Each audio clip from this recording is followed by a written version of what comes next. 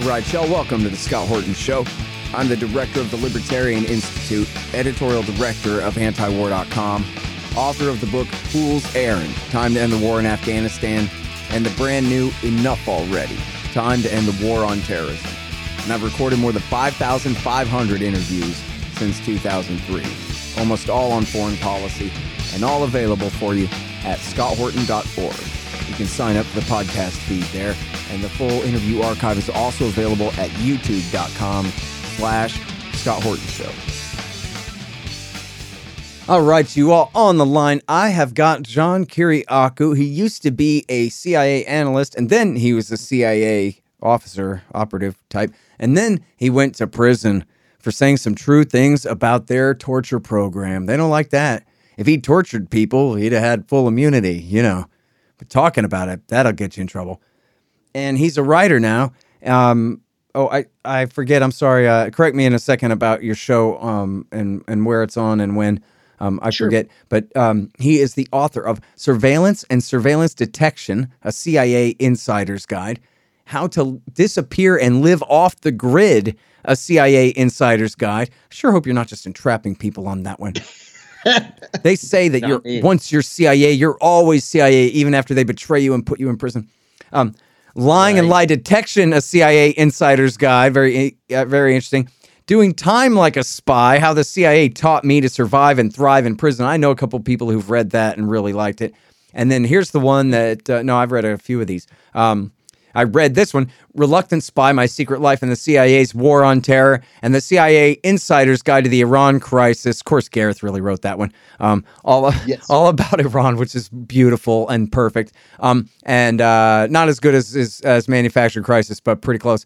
And then The Convenient Terrorist with the American hero, certifiable American hero whistleblower, another whistleblower, Joseph Hickman, about Abu Zubaydah, or should I say, the Abu Zubaidas involved in our terror war. And man, here you are sticking up for another whistleblower, as you ought to be. And this guy's name is Joshua Schulte, and I think we've covered him on the show at least once or twice. He is accused of leaking the Vault 7 CIA leak to WikiLeaks. So welcome back to the show. First, tell me about your show, since I screwed that up and left that out of your bio, and then let's talk about Joshua Schulte here. Sure. I've got a show Monday through Friday on Sputnik Radio. It's called Political Misfits. It's from 12 to 2. You can hear it at SputnikNews.com or on Rumble. We're banned everywhere else, so you can't hear it anywhere else. 12 to 2. Now, well, I'll go ahead and ask it because I know how people are with their silly little feelings and emotions and stuff like that. Have you sold your soul to Vladimir Putin in exchange for some paper Federal Reserve notes here? No, I haven't. People ask me this all the time, and I'm always happy to answer the question. When Sputnik first approached me now 5.5 years ago to ask if I wanted a show, I turned it down. And then they came back 6 months later and they offered it again. And I said, look, if I work for you guys, I want the freedom to say anything I want, no holds barred. And I want the freedom to criticize anyone I want, including Vladimir Putin. They said, done. I said, would you be willing to put it in the contract? They said, yes. And they did. And so I speak freely. In fact, on the day of the invasion of Ukraine, I said that I was opposed to cross-border operations that any country launched. If the United States had invaded a country, I would protest that. I understand why they did it. I disagree with them doing it.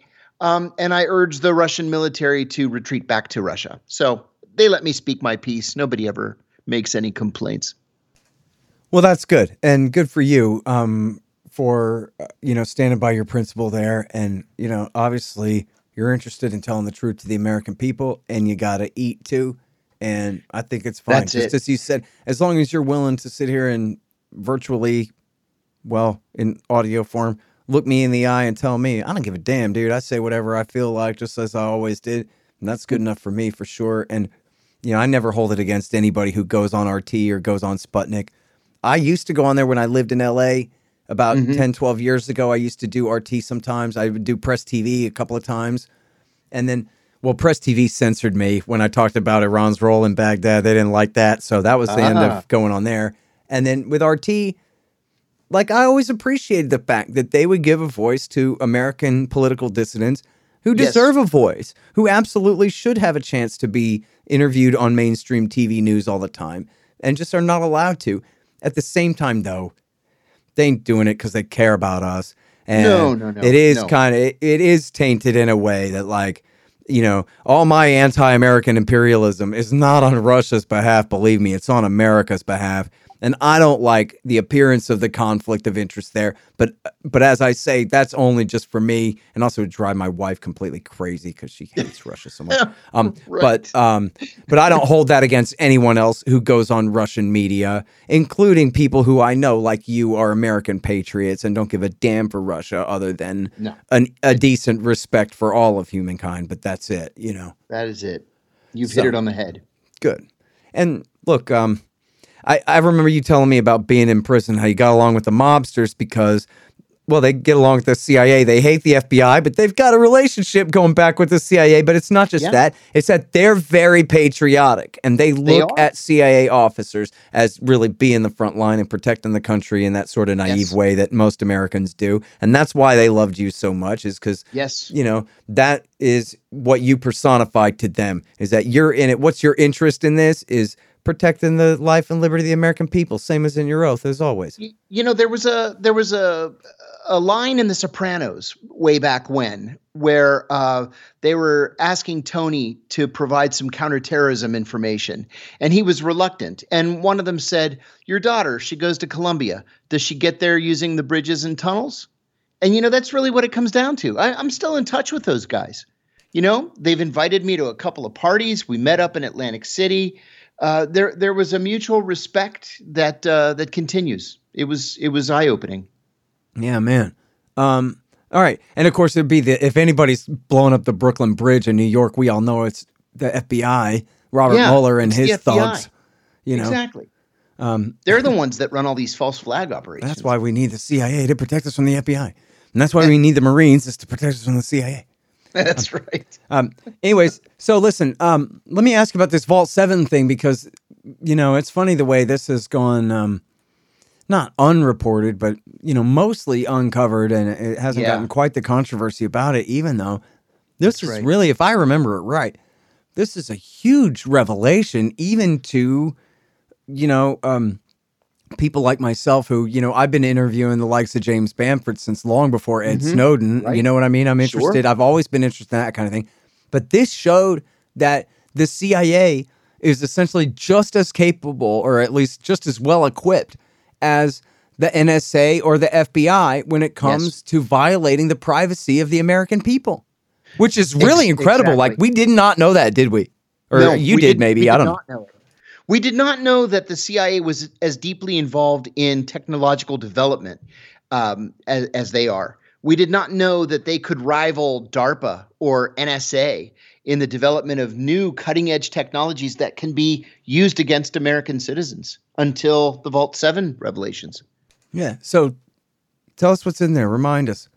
Yeah, you know, Vault 7, wow, where do we even begin? What was in this information? These were really the crown jewels of the CIA. Mike Pompeo called the Vault 7 revelation a digital Pearl Harbor. That's how serious the CIA, or seriously, the CIA took this revelation. And they've zeroed in on Joshua Schulte, who was a kind of a... he's probably on the autism spectrum. He was a CIA hacker, you know, somebody that the CIA employed to hack into foreign systems. He didn't get along with his coworkers. He didn't get along with his supervisor. And so they zeroed in on him as the suspect. He has always denied that he was the guy that released Vault 7 to WikiLeaks. And in fact, he was originally put on trial last year. The jury hung on most of the counts. On two of the counts, something that we call process felonies or throwaway felonies, like making a false statement or obstruction of justice, he was acquitted of those. And so he's being retried right now in the Southern District of New York. And in fact, I believe that the case is going to the jury on Monday. I've been trying to follow this on Twitter because, like you say, Scott, almost nobody is covering this. You have to really seek out reporting, and it's these bloggers and minor independent journalists that are covering this thing. Schulte, I think, is making a serious mistake in that he's representing himself. He got rid of his public defenders, and he's been representing himself. Now, I'm going by only what I'm reading coming from. It's called Inner City Press on Twitter at Inner City Press, and what they're reporting is that he's actually done pretty well in holding his own. But I'm not seeing the other side. I'm only seeing Schulte's side. For example, the judge said today that he was going to finally issue jury instructions. And Schulte asked for the judge to order the CIA through the prosecutors to say whether or not they have what is called closely held information that includes recipes for hot chocolate, for example. Because at the CIA, all of us, and I mean literally all of us, had a very bad habit of classifying literally everything.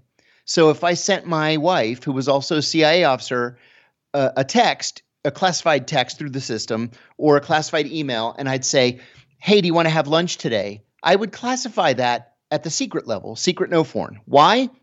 Because everybody does it. And then she would say, yeah, let's meet in front of the deli. And she would classify that secret. Well, everything's classified. So Schulte is saying, look, because everything is classified, then nothing is classified. Everything is overclassified. Are you classifying a hot chocolate recipe? If so, is that considered to be national defense information? Remember, the Espionage Act, under which he's being prosecuted, is so old. It was written in 1917 that it doesn't even mention the term classified information because the classification system wasn't even invented until the 1950s. It mentions only national defense information, and nowhere in any statute is the term national defense information explained or described, right? We don't really know what national defense information is. And so this is what Schulte's saying, that he didn't do it, first of all, is argument number one. Second of all, even if he did do it, the government has never really explained what national defense information is. And so the statute is unconstitutionally broad. So I guess we'll see sometime next week what the jury thinks about this. In the meantime, this guy's been held in absolutely inhumane conditions. Well, do you know, I'm sorry, John, but do you know if they've demonstrated that he was involved in this at all? I mean, it sounds like the way you frame it there is quite different from many of these other whistleblowers. It seems in doubt whether he's the guy or not. Like, we knew Thomas Drake did something, and we knew that Bradley Manning did something there, you know? Yeah, and I went on TV and did it for everybody to see. Sure. But he claims that he's not the guy. In fact, there was an FBI agent on the stand for much of the week this week, saying, he was asking this FBI agent, did you take this hard drive off my desk? Yes. Did you look to see what was on the hard drive? I tried. Why didn't you see what was on the hard drive? It was encrypted or password protected. We couldn't crack it. Okay. Well, then that's it. So there's no proof that he actually did this, but they're saying that he was such an asshole and he was such a malcontent and couldn't get along with anybody. And then they fired him, that out of anger and spite, he went and did it.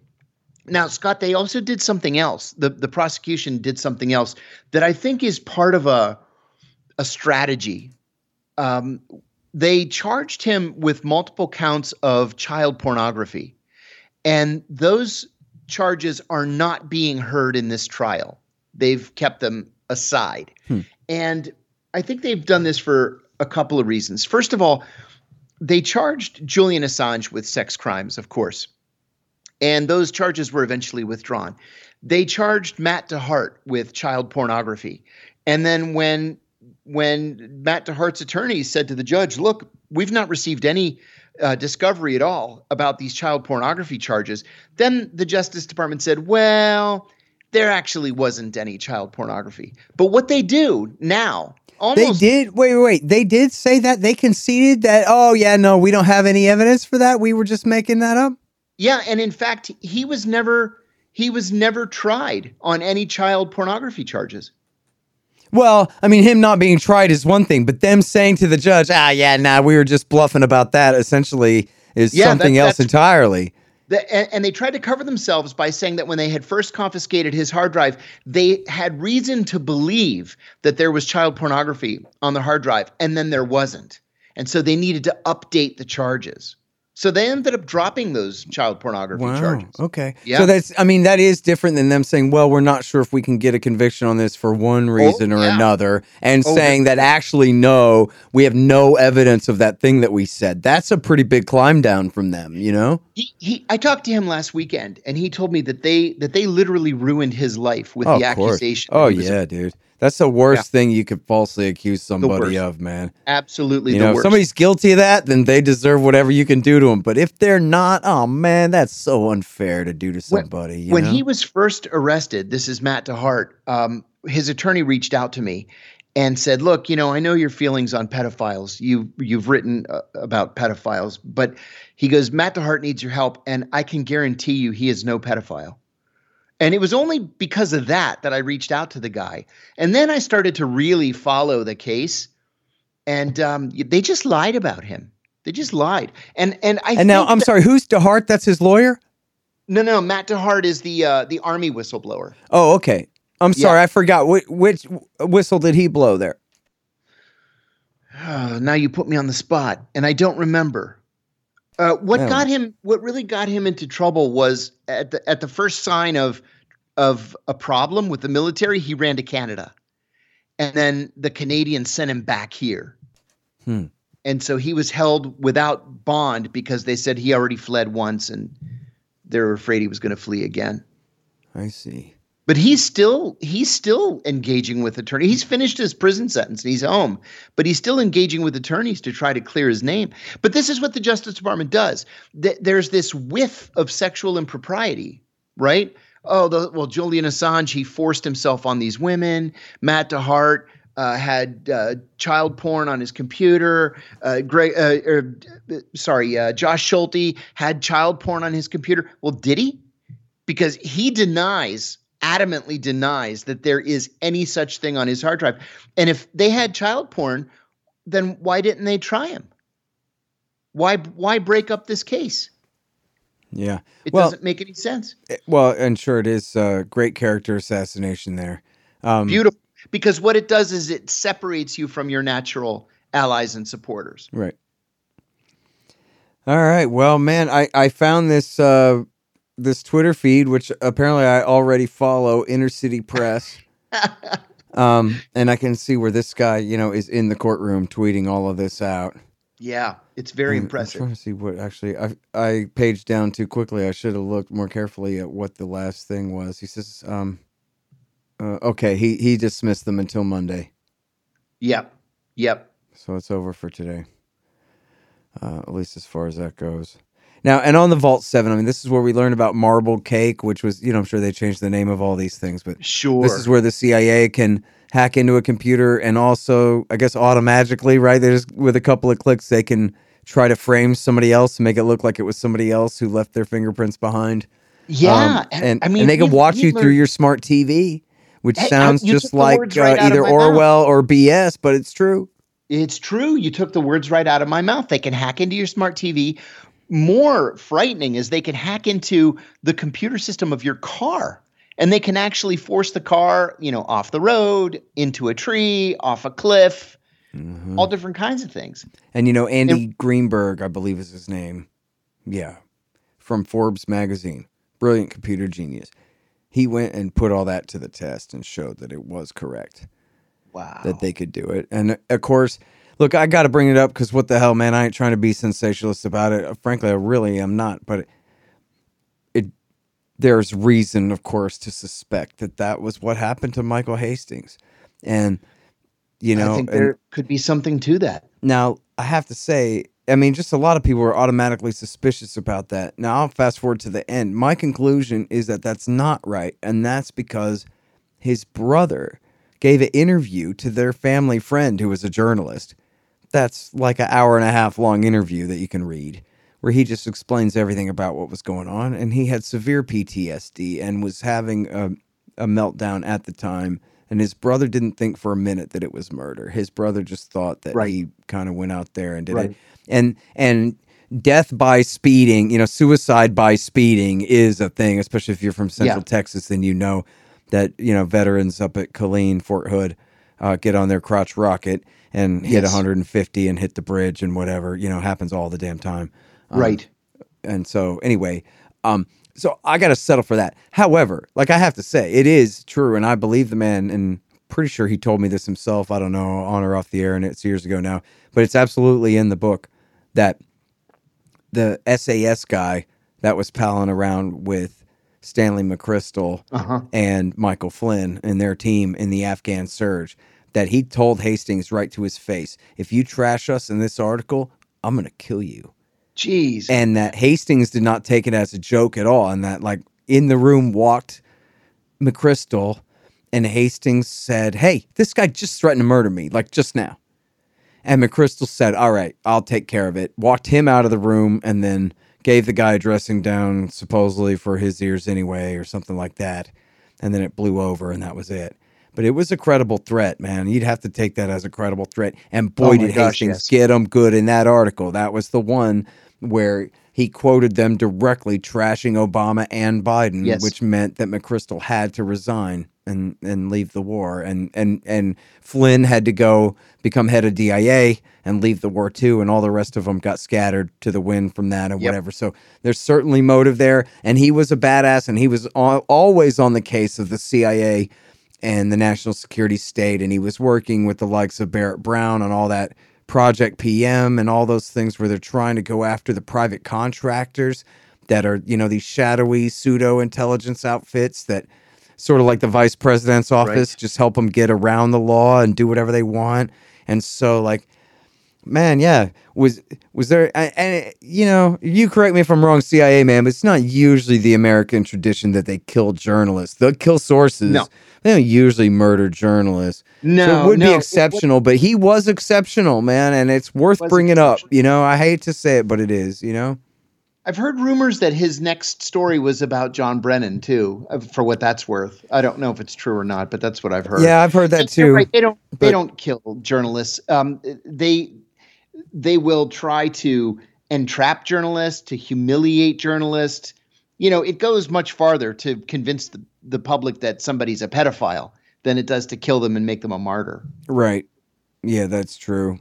And now, I'm sorry, just to clarify again, when I just wanted to make sure that I didn't space out and miss your point when you were talking about that other Army guy that you brought up. When you were saying the Justice Department has admitted they have no evidence, you were talking about Schulte's case, correct? Yeah. Or you were talking about the other guy? I was talking about the Schulte's case. Yeah. Yeah. Okay. I just wanted to make sure that was right. Yeah. What my point was that it seems like, after essentially losing the Tom Drake case, and in my case, I've heard from several people, one at the Justice Department and two at the FBI, that they were furious that I ended up with such a short sentence, that once they got through our cases, they started adding these either sex crime charges or allegations of sexual impropriety, because it makes people that much easier to prosecute. If you've got no supporters willing to go on the record for you because you're an accused pedophile, or to go to court and, give interviews outside the courthouse because you're an accused pedophile, it makes their job that much easier. Yep. Hang on just one second. Hey, y'all, they've got great deals on weed at thehempspot.com. The Hemp Spot specializes in Delta-8 tetrahydrocannabinol instead of Delta-9, so they can send it straight to you anywhere in America. Recently, a friend moved and didn't have a guy in his new town, but then he heard about the hempspot.com on my show and was saved, figuratively and literally, because if you use the promo code Scott, you get 15% off every order and free shipping on any order over $100. Legal jams, bud, gummies, and the rest in your state. thehempspot.com. Spell the THC. You guys, my friend Mike Swanson has written such a great revisionist take on the early history of the post-World War II national security state and military-industrial complex in the Truman, Eisenhower, and Kennedy years. It's called The War State. I have to say, it's the most convincing case I've read that Kennedy had truly decided to end the Cold War before he was killed. In any case, I know you'll love it. The War State by Mike Swanson. Some of y'all have a problem. You've got chickens, but you don't want to stand around throwing food at them all day because of all the important stuff you have to do. Well, the solution to that is to get the free-range feeder from freerangefeeder.com. The free-range feeder has been developed to satisfy the needs of the poultry chicken hobbyist and the homesteader. The convertible design allows for 4 different mounting methods. Go to freerangefeeder.com/Scott or use promo code Scott to get 15% off and get the free ebook. Subscribe to their newsletter to immediately receive your free copy of Getting Started with Backyard Chickens. That's freerangefeeder.com/Scott. And you know what? Like, it's true, and I confess to this. I've admitted this publicly before, that it's true that I certainly never denounced Assange or threw him under the bus in any way, but I became much more reluctant to interview him. I had interviewed him twice on the show before, and frankly, like, before he put out the Manning leak the way he did, there was a proposal that included Gareth Porter and myself and my wife and some others who were going to work on whatever his new score was. He had this big new score that he wanted to get together a group of people to do it. And then that all fell through. Like, that never did happen. But there was like the beginning of a bit of a relationship there between WikiLeaks and antiwar.com and all this kind of thing. And then they came out with that. And it's not that I put him on a blacklist and said I'll never interview him again or anything like that, but it just made me more reluctant to interview him. And then, like, frankly, in practice, that meant I never got around to interviewing him again before they locked him up, or at least chased him into that into the embassy, you know. And then, which wasn't that long after, you know, and then that was my last opportunity to talk to him again after that. So, like, I didn't throw him under the bus. Like, I did throw Scott Ritter under the bus, man. They kept very easily, successfully entrapping that guy and being a pervert. And so screw him, man. I don't care. But sorry to bring that up again. I don't owe him that. But I did really throw him under the bus kind of, you know, back then. But Assange, I never did. But I did kind of like get the idea that, like, this guy's a little icky, and some of his ickiness might rub off on me. Even if I didn't think it all the way through, I kind of had that feeling a little. I got to admit it's true, you know? Exactly. Word. And that's what they want to happen. Yep. Yes, indeed. Sucks. And of course, we know now, like, how completely ridiculously overblown all of that was. You know, that entire case, and what a farce that was, and under what pressure the Swedes were to come up with something against this guy because the Americans demand it, and all the rest of this that we found out since then. And lo and behold, he's still in their custody. Yeah. And they're talking about bringing him here and threatening him with decades of prison for espionage when all he ever did was publish a leak. And it's not even really espionage if it's a leak. You're already stretching. To apply espionage to a leaker like yourself or them, I mean, that's just a technicality that's the law that you can apply there. Because otherwise it's like free speech or just breaking a secrecy agreement that you signed, a contract that you signed. But I thought, and actually I don't know French. I mean, doesn't espionage mean spying on behalf of a foreign power or something like that? Now they want to apply that to the publisher, not just the leaker, but the leakee. It's crazy. Exactly. Man. So, back to the case of Schulte here. Can you explain about the way he's being treated? In fact, like some of this, you know, I imagine is simply public relations for the jury. The way they have this guy, I think you say he's chained to a bolt in the floor in the courtroom, like he's somehow going to go crazy and rip everybody's face off with his bare hands if they, you know, just let him sit at the defendant's table and all that. Is that right? Yeah. And they're doing that to Assange too, right? Making him stand in this glass cage, this weird plexiglass cage and all this, like he's Hannibal Lecter. And with Schulte, they're using something called a black box, which I've never understood. So they chain your ankles and they handcuff your hands.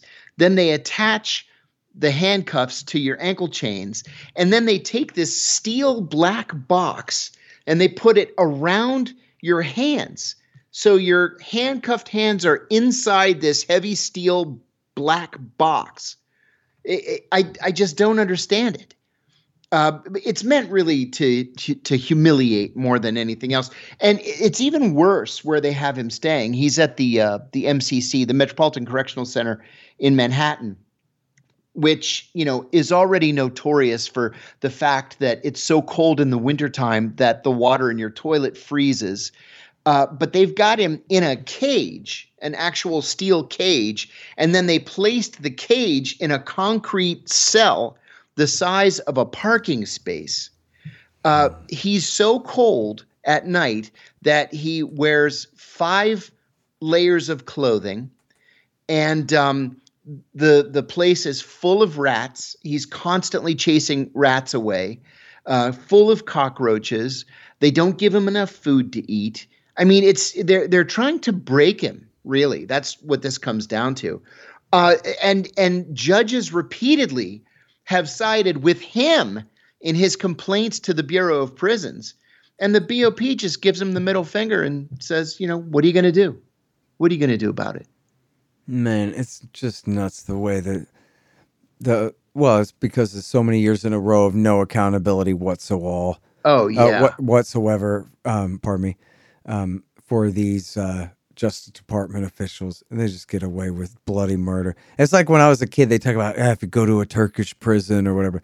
No, you can say all that stuff about an American prison. Oh, yeah. And it's just as bad. Well, you're absolutely right. Yeah, absolutely right. And special administrative measures. I mean, that sounds very German right there. I can't do the translation, but can you explain to me what that sounds? Yeah. Well, yeah, I hate to say it sounds either German or Israeli. I'm not sure which more. Seriously. So tell me, when were those things even invented? Like, that's a pretty new thing. Is that just from the terror war of this century? Yeah, it's just post 9/11. So. And that's where this comes in with the parking space sized slot and all that. Correct. Yes. What they do in a special administrative unit, a SAM unit, is severalfold. You're essentially in solitary confinement. You're allowed out once a week, sometimes twice a week, depending on the prison, to take a shower. Some of the prisons have exercise time 1 hour a day, but what that means is at the back of your cell, there's a small steel door, and it opens up to the outside, and you go through that small steel door into an outdoor cage that's 10 by 6 or 10 by 8, and you can walk in circles in that cage like a dog for an hour, and then you have to come back inside. You're allowed to receive mail, but not physically. What they do is they'll open your mail and they'll scan it, and then they'll put it on a TV monitor that's mounted to the ceiling in your cell, so it's too high for you to get to. It's out of reach, and they'll put each letter on the screen for 5 minutes. You can stand there and read it for up to 5 minutes, and then it disappears. It's gone. You can't respond to any of that mail. You are allowed to have as visitors only your attorneys, and even then, only once a month. You're allowed to call only your attorneys, and depending on the prison, it can be once a month or twice a month. In the Supermax, you're not allowed to have books. You're not allowed to have magazines or newspapers. Nothing. And these special administrative units are supposed to be for the most dangerous, most murderous psychopaths in the U.S. prison system. And they're not just for those people. At the one where the whistleblower... I mean, they even invoke code words, right? It could be like Al-Qaeda could say, "Get me my lawyer," but if you scramble it, it means blow up the mall. And so we can't let them talk at all, right? Exactly right. Exactly Bunch right. of crap. Always based on a bunch of crap in the first place. It's all crap. Yes, you're exactly right. I was in a modified SAM. That's what they called it. So I was in Gen Pop, but then my letters, both my outgoing and incoming letters, were read in advance. And there was a 5-day delay on my outgoing and incoming emails. And then people would send me books and magazines. And instead of allowing me to receive those books and magazines, I would get a form letter from the warden saying that to allow me to have access to this reading material would disturb the smooth operation of the institution. That was always the language that they used. Right. You write in here about the process where if you try to complain, they have the right to then respond, and you have to respond to their response, but they always backdate their response and never give you enough time, so they just sabotage. I mean, look, you're in prison, right? They could do whatever they want with you.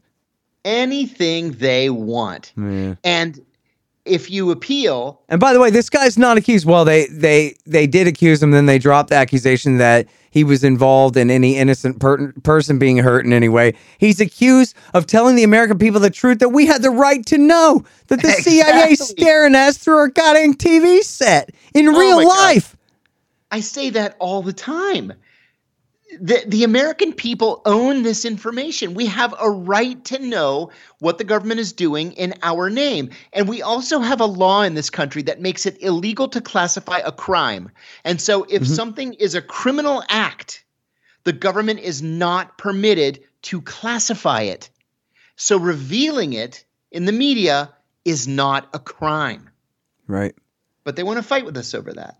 Yeah. And seriously, like, if this guy had held up the local tire store for $600, I would be pretty hard on him. You don't pull a gun on some guy, man. What are you doing? You can't do that. Lock him up. I don't know how long, but I ain't sad. But this guy, he didn't do anything at all.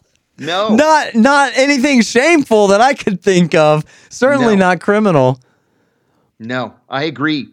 And, you know, this is why I kind of feel bad. I feel trepidatious that he's representing himself, because I believe that his case is very, very strong. His defense is very, very strong. And, you know, there ought to be, listen, when I got arrested, there were A-list Washington attorneys just offering up their services for free. One of my attorneys, I had 11 attorneys. And one of them was the head of white-collar defense at Aiken Gump & Strauss, the largest law firm in the world. Wow. This guy was a genius, and he never charged me a single dollar. And I'm surprised and disappointed that there were not similar attorneys lining up in New York to represent Josh Schulte.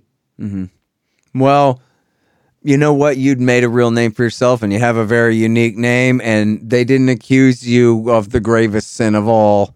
Right. At the time. So you're much less radioactive than this. A little bit more of a cause celeb kind of a thing that they could get behind. Fortunately for you, but it ain't fair the way that he's being ignored, as you're saying here. No, I feel for the poor guy. I really wish him the best. Hey, and listen, if we're talking about, man, you know what a sick police state the Ayatollah Khamenei's Iran is? You got this guy who's accused of being a whistleblower over there. And everybody knows he's got a congenital heart condition, but they won't let him see a doctor. Ugh. You'd be like, yeah, the Ayatollah is the son of a bitch. Everybody knows that. Exactly. But we're talking about the United States of America here, man. Exactly. Oh, exactly. Yeah. You remember Jeffrey Sterling, the CIA whistleblower. Jeffrey Sterling had, you know, a heart attack in prison. He had ongoing serious health problems, and they would not allow him to see a doctor. Yeah. That's what they do. Yeah, it is. It's as bad as it could be. And, you know, I always say this, and it sounds kind of trite maybe or something. I don't know. But, like, this is the way I think of it, too, is that it's, like, weird and ironic in a very dumb way, in an elementary school education kind of a way, that, like, I am from here. And also, I really disapprove of the way things are going right now, and the decisions being made, especially the ones being made in all of our name, the way that they do this stuff, and how unnecessary all of this is, and frankly how easy it all should be to correct if people would all get on board with our same point of view on just a few issues like this. It just doesn't have to be this way at all. It's just crazy that we let it go on like this. No, and it's not like this in most Western European countries, as an example, where they stress things like rehabilitation and education, and then as a result, they don't have the levels of reoffense that we have, the recidivism rates. Right. It's nothing in Europe like it is over here. Hey, let's talk about Gina Haspel for just a minute here, because there's conflicting reporting, and then there's your own experience, and I was hoping for a little bit of clarity here. She had been accused in an article in ProPublica of overseeing the torture of Abu Zubaydah.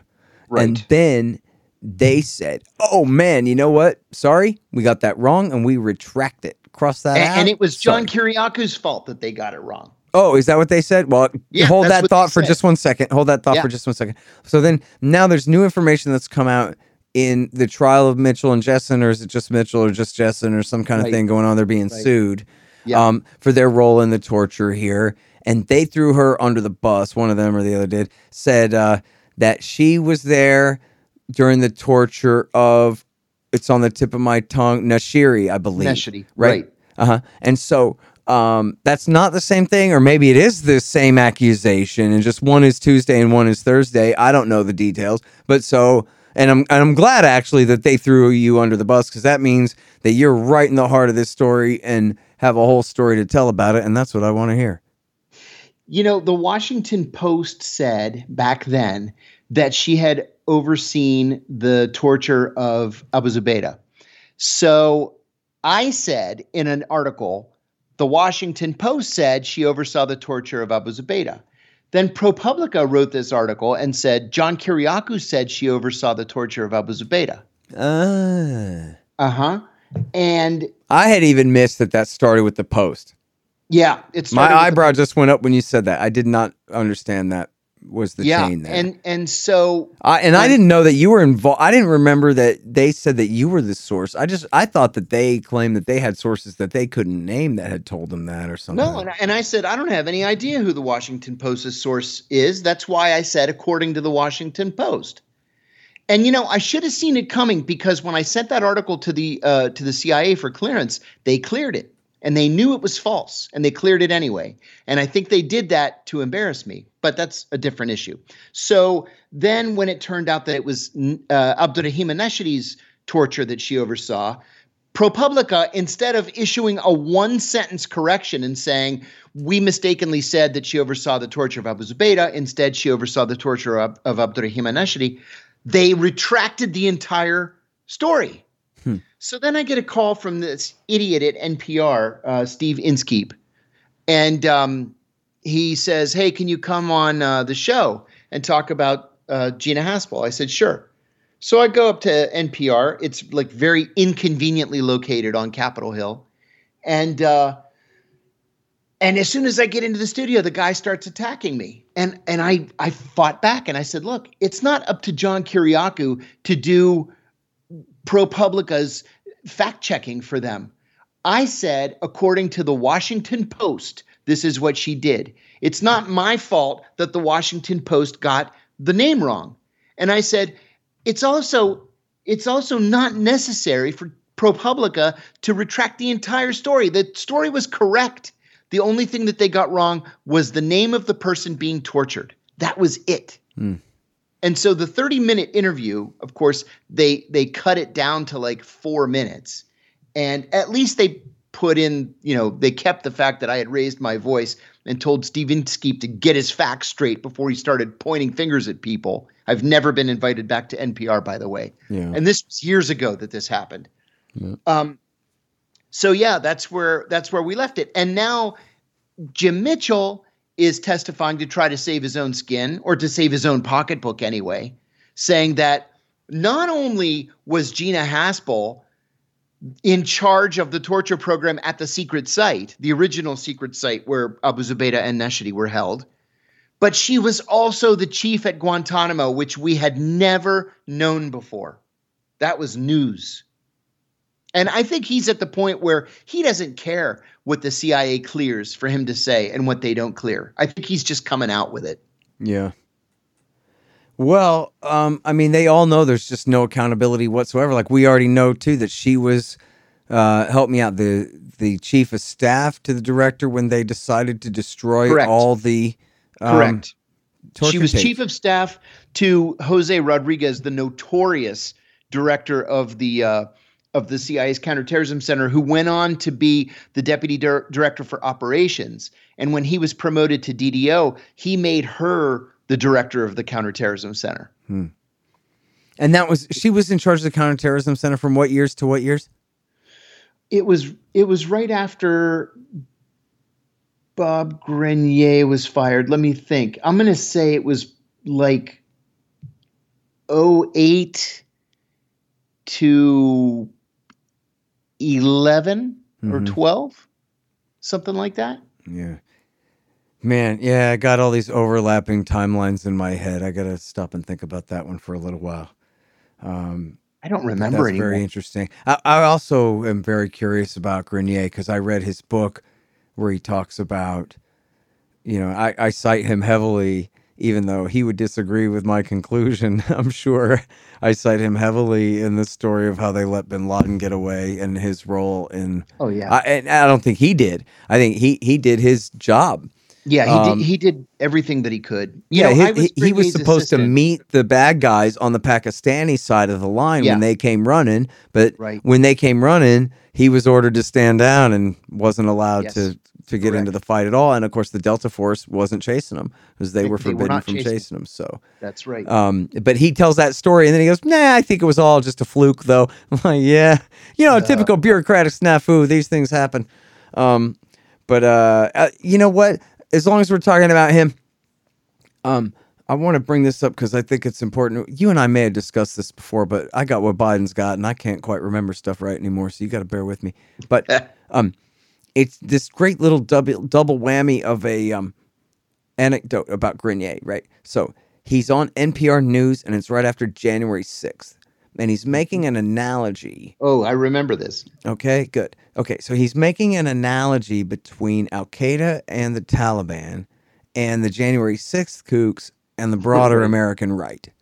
Okay, so he says, at the dawn of the terror war, what happened was we got attacked by Al-Qaeda, right? So what we decided to do, though, in Afghanistan, from the very beginning, we decided not to go after them.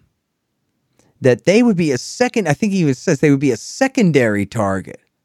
And that our primary objective was sort of this broader milieu in which they were thriving, meaning we're going to go to war against the Taliban instead of the guilty terrorists that attacked us, who were all holed up in a 1 square mile little hideout in the Nangarhar mountains there. And then, but his point then, so on one hand, he's just completely admitting in just about as plain as English as you can get that they really decided not to focus on Al-Qaeda, but to focus on the Taliban instead, not to, and just forget the pretense there. And then, of course, his broader point is, so never even mind the people who rioted at the Capitol for one day. That the enemy is the entire American right then, because they're the Taliban, and it was smart for us to let bin Laden go and focus on Mullah Omar and friends instead. And it's going to be smart when we don't focus on the Proud Boys and the 3%ers and other FBI informants like that. Instead, we're going to focus on delegitimizing essentially all right-wing dissent outside of the Republican Party in this country and maybe inside it too. And so that's what a bastard that guy is. I don't know how well you know him or whatever, but as far as his thinking goes, it's just incredible to hear him say that stuff out loud. You know what I mean? You know what, Robert Inskeep? This reminds me of that time we brilliantly decided to let Osama bin Laden go, and that's what we should do here too. Right. I was Grenier's executive assistant for a year. All right, spill your guts, Kiriakou. Let's hear everything. And I worked for him directly in Pakistan when I was the chief of counterterrorism operations there. Grenier no longer speaks to me. And it's funny because after I blew the whistle, he was still very supportive. And then I wrote my book, and I said to him, "Hey, do you mind reading my manuscript and just make sure my memories are correct?" So he said, "Sure," and I gave it to him. And he gets back to me and he says, "Wow, you really were tough on a couple of these former colleagues of ours." And I said, yeah, I figured I'm just going to come out with it and tell the stories. And he said, "Yeah, I think you're."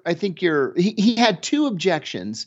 And I said that I couldn't, that I knew that my memories were, as I recounted them, were wrong, but they were classified and the agency made me change some of the facts. So I said, "Yeah, I know that those stories happened differently, but this is what they made me write." And he was fine with it. And he and his wife would come over to our house and have dinner, and we would go over to their house, have dinner. We went to a couple of ball games together and cookouts and stuff like that. And then I got a call from another agency friend of mine the day my book came out. And my friend said, "Hey, I just got the craziest call from Grenier." And I said, "Yeah, what did he say?" He said that you're a liar, you're a disgrace, that no one should read your book, nobody should buy the book. I was on every news network in America the day my book came out, no exaggeration. And I made number 5 on the New York Times bestsellers list. And I was like, "What?" I said, he reviewed the book when it was still a manuscript. He knew everything that was in that book. Then I get a call from one of my closest friends saying that his boss had gotten a call. And these are like very highly placed household names we're talking about. Got a call from Grenier, and Grenier's trashing me. Then I get a call from John Kerry. I was working for Kerry at the time, and he says to me, "I just got the most insane call from Bob Grenier." And I said, "Let me guess." And I told him what I had been hearing. And he said, "Yeah." And I said, "Senator, none of it's true. I for the life of me, I can't understand why he's doing this." I hang up with Kerry, and then I get a call from CNN. And I was like, "All right, I've had enough." So I called my attorney. I told my attorney. He said, we could file a defamation suit. And I said, "Well, send him a letter, because the guy's going to have an economic impact on me. He's trying to get me fired, and he's trying to kill sales of my book." So I gave CNN an interview, sort of on background, and then I had them talk to my attorney, and then they didn't report on it. So a couple of months pass, and I'm out in LA with this friend of mine, the first one who called me. And we're having dinner with this big producer from Universal Pictures. And as we get up to leave, the producer says to my friend, "Oh, by the way, we're a go on that movie."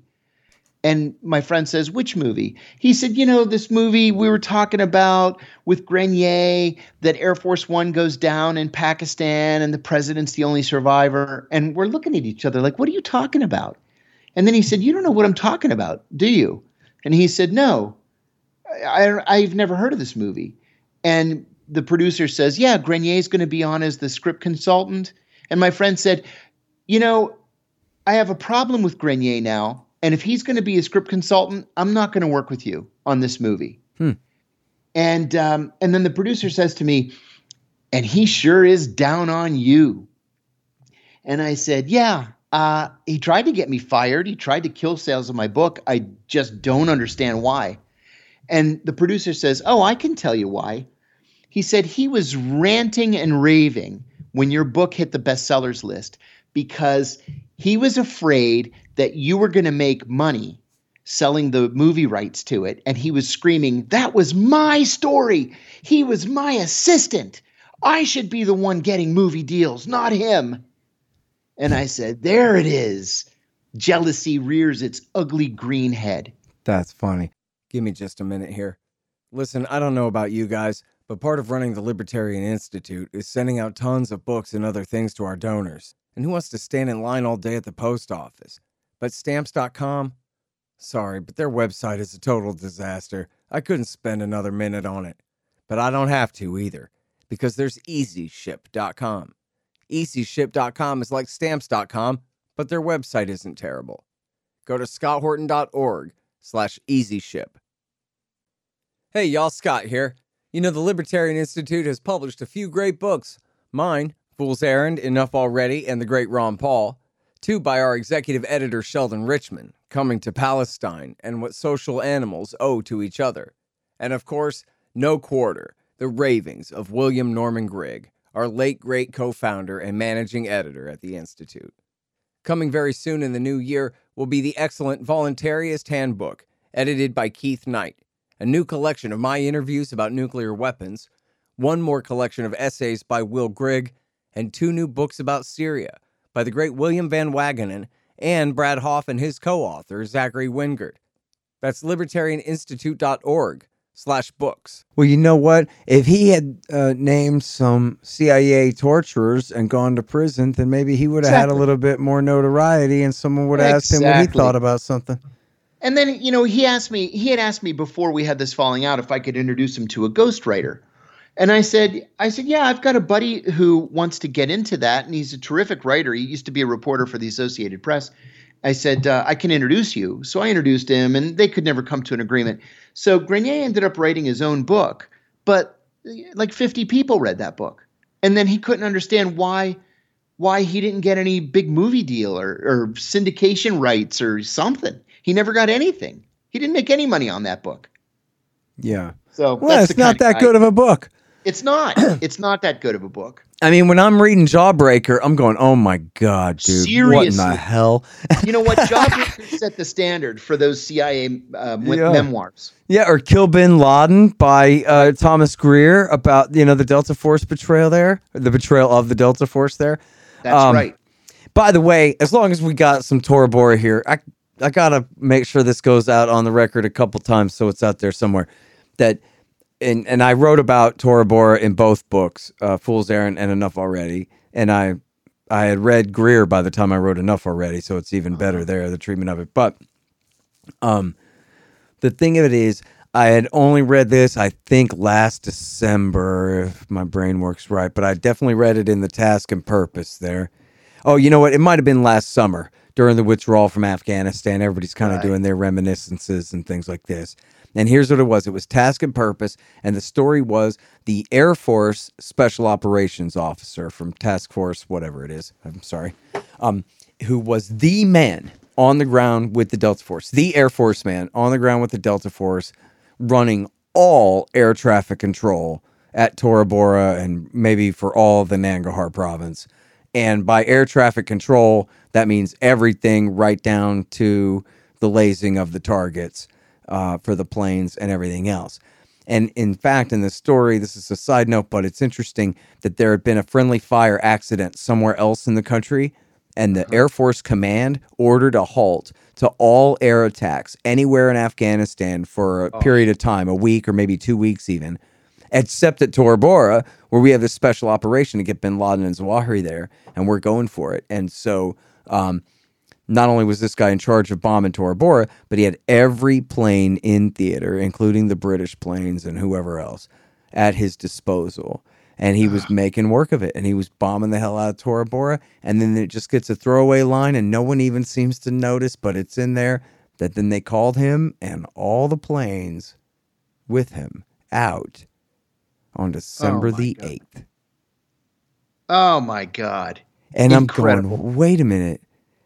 And it's widely, agreed by the CIA, the Delta Force, and everybody else who was there who had anything to say about it, that he got away on December the 17th. Wow. And so all that we know about all that, I would even say in my speeches and stuff, I would say, well, look, I'll give them credit, if that's what you want to call it, that they did bomb the hell out of him. They dropped the Daisy Cutter on him, and they called in F-16 and F-15 strikes, and whatever they could. And they did bomb the hell out of the place, and that could have killed bin Laden.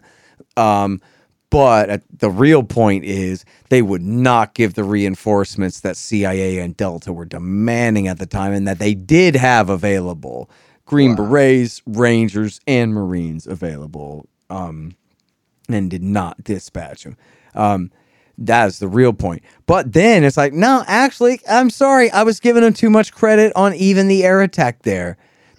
What reason in the world would they have to call off the air assault on December the 8th? I mean, they were only really just engaged. They'd been engaged for, at that time, only like a week and a day, I guess, right? Like, they didn't get there until, I think, like, even the 2nd of December and start the fight. Maybe not even then. It could have been the very, very end of November. But we're still talking about just a little more than a week of air attack. And then, I don't know. Wow. Anyway, and you know what? I do have a slight doubt in my mind. Maybe it was the 9th, but it was definitely not the 10th. Because I remember trying to count on my fingers, like, wait, how many days was that before they got away? You know what I mean? So it was definitely the 8th or the 9th, but I think it was the 8th. And so then 9 days before he got away, or maybe it was the 9th, and then 8 days before it got away. That's what I'm trying to think of. Anyway, so there you go. That was the terror war. And they clearly, I mean, so tell me this. You were in the CIA then, and really you kind of ducked my question about telling me everything about this bastard other than what he did to you. But I would like to know more, about him. But I want to know about if you were working for him at the time when all this was going on, then what was your take on the canceling of the attack on Al-Qaeda in eastern Afghanistan in that December? There were a bunch of us who vocally, actively opposed that decision. Our position was the Taliban, as wrong-headed and misguided as it might be, was not out there actively seeking to kill Americans. That the mission should be very simple, very quick. We go in and get bin Laden and Zawahiri and the handful of other people that we knew were in Afghanistan at the time, destroy the organization and leave. Simple as that. Plain as that. And that's why I went to Pakistan, because the idea was not to target the Taliban. It was to target those Al-Qaeda fighters who had crossed the border into Pakistan. My very first day there, the operation that I proposed was to pull all of the CIA personnel off the border. We had people, up and down the Pakistani-Afghan border, like in its entirety, pull them off the border and then relocate them into major Pakistani cities. Just allow the Al-Qaeda people into the country, because they're going to congregate in safe houses and they're going to feel like they're safe, that they're protected there. And then we hit the houses and we catch everybody all at once, instead of just plucking them one at a time off the border. None of us wanted to go to war with the Taliban. We didn't have any beef with the Taliban. Yeah, they clearly did have beef with Al-Qaeda, and you guys all knew that, right? Oh, yeah. Definitely. I mean, it's in the Woodward book that even on the National Security Council level, I guess Tenet even advised, maybe he had convinced Rice, and he and Rice took the position that we should focus on Al-Qaeda and demonstrate to the Taliban, we're really not trying to bomb you guys. Really, stay out of our way. And that was overruled mostly by Rumsfeld. Yes. Said, no, we want to make sure the war gets bigger, faster. And we don't want the American people to think that, oh, look, we killed the bad guys and now the war's over. Because that'll ruin everything. Exactly right. They have the direct quotes in there. That's what people don't understand about those Woodward books, man. Especially that first Woodward book, but maybe after that in the W. Bush years. That first W. Bush book, they just gave the entire National Security Council minutes to this guy. Oh, we can trust Bob. He's fine. And he just republished verbatim some of what you would consider, if it was like leaked to WikiLeaks only, you might be like, whoa, is that really real? Did Rumsfeld really say it that blatantly? And then Bush agreed and what have you, the way it is portrayed in there. It's incredible to read. It really is. Listen, I was sitting at my desk one day. Grenier and I had a very small office. It was just the three of us. It was Grenier, the secretary, and me. And so his office was on one side of the room, my office was on the other, and the secretary was between us. So I'm just kicked back in my chair with my hands behind my head, looking out the door of my office into the hallway. And I see Bob Woodward walk by all by himself. And I said to the secretary, am I imagining things, or was that Bob Woodward that just walked by? And she said, no, that was Woodward. And I said, Bob Woodward, just walking around without an escort like he owns the place. And she said, oh, you didn't see the director's memo? I said, no, what memo? And she said, he's writing a book and we're all ordered to cooperate with him. I was like, so that's what it's freaking come to. Which, hell yeah, man. I mean, thank God. It just goes to show what bumbling incompetence that Bush and his government are. That, like, yes, he is a trusted confidant type insider with them, of course. But at the same time, it's just the truth about how evil they were and what they were saying didn't dawn on them. How incriminating these block quotes are going to be if we give him that much stuff. Like, they just thought it wouldn't be a problem, and it's a problem. A big problem. That's right. Although, when the book came out, the politics were still worship Bush or shut the F up. That didn't change. People don't remember this, but I do. That didn't change until Katrina at the end of 2005.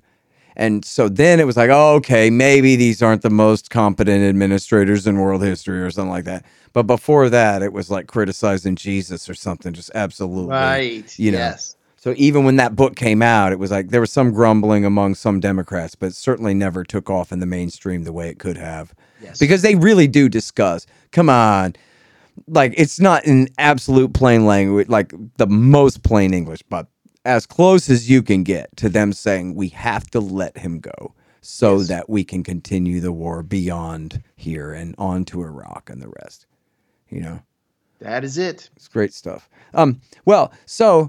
All right, I'm going to go back one more time. Tell me more about Grenay and stories of you and him in Pakistan. And I mean, you did capture some spies there and things like that. But so without going back to prison, like what should we know about that period of time, man, that you would really harp on here? Yeah, that period of time, it separated people at the agency.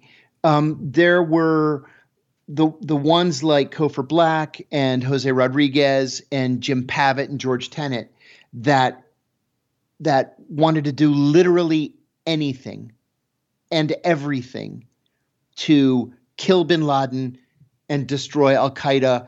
Human rights be damned, international law be damned. They wanted to do anything. Cofer Black made that famous statement that he wanted there to be flies on bin Laden's eyes and would have his head on a pike and all this silliness. The other side was, the Greniers of the world, where Grenier is very mainstream, very neocon. He does as he's told, but then at the same time, he does have some respect for the law. I can't believe I'm complimenting him, but I sort of have to. So the reason why he was fired, he was fired when I left the agency, and as soon as I left, Grenier became the head of the Counterterrorism Center. He was only there for a year, and he was fired. And the Washington Post said that he was fired because he had this concern for human rights, and he was afraid that the agency was violating the law. That was all bullshit. That's what he leaked to the Washington Post. The reason he was fired is that he was wishy-washy when it came to carrying out operations. When you're the director of counterterrorism, you've got to be the guy that makes the ultimate decision over whether people live or die. And so he was getting these calls, like every CTC director before him, saying, we've got the bad guys in our sights. They're in a Jeep. Request permission to launch. And Grenier would want 24 hours to think about it and mull it over and consult the attorneys. And by then, the bad guys had gotten away. And every previous director would say, launch, fire. It was even worse when we're 80% sure that it's the guy. It might not be the guy. It might be his brother. You don't have 24 hours to consult the lawyers and call your priest and ask for guidance and whatever. I don't know, man. You're talking me into liking this guy more and more now. I know they kill 90% innocent people down there, man. They don't know who they're killing down there. They do. Yes, they do. So yes, they do. That's why I said I can't believe I'm complimenting him. He was right on those issues. Yeah. The only reason Grenier and I are not friends anymore is because he was jealous over my book. Yeah. It was as simple as that. That sucks. Oh, that's funny. Somehow I got Steve Inskeep from NPR News in my Twitter feed right now, coincidentally. Oh, that's funny. Don't send him my best. All of those guys are just insufferable. Robert Siegel and all those guys. Oh, it's worst. Almost like they're not real people, but they are, Right, yeah. Right. Anyway, man, it's Friday afternoon, and I better let you go have a weekend. We could do this for a while. And you know what? I'm going to reread The Reluctant Spy. That's the one I'm most interested in. And I don't remember it well enough. But I'm so interested in the Terror War era, and not that it's over. And I always will be, unable to let all that stuff go. So at some point, and I think I've interviewed you about it, like right after I read it the first time. Yes, but, I remember that. I think I may, maybe I'll just go back and listen to that for the Cliff Notes. But anyway. Awesome. All right. Well, listen, man, great to talk to you again. Thank you, John. Great to talk to you. Thanks for having me. All right, you guys. John Kiriakou, former CIA guy. Now he's all right. Find him at Sputnik every afternoon. And he wrote this for the Sheer Post. I don't think I said that at the beginning. Sorry. The Sheer Post. John Kiriakou, a whistleblower's agony about Joshua Schulte, accused of heroically leaking the Vault 7 leak. The Scott Horton Show, Anti-War Radio, can be heard on KPFK 90.7 FM in LA, APSradio.com, antiwar.com, scotthorton.org, and libertarianinstitute.org.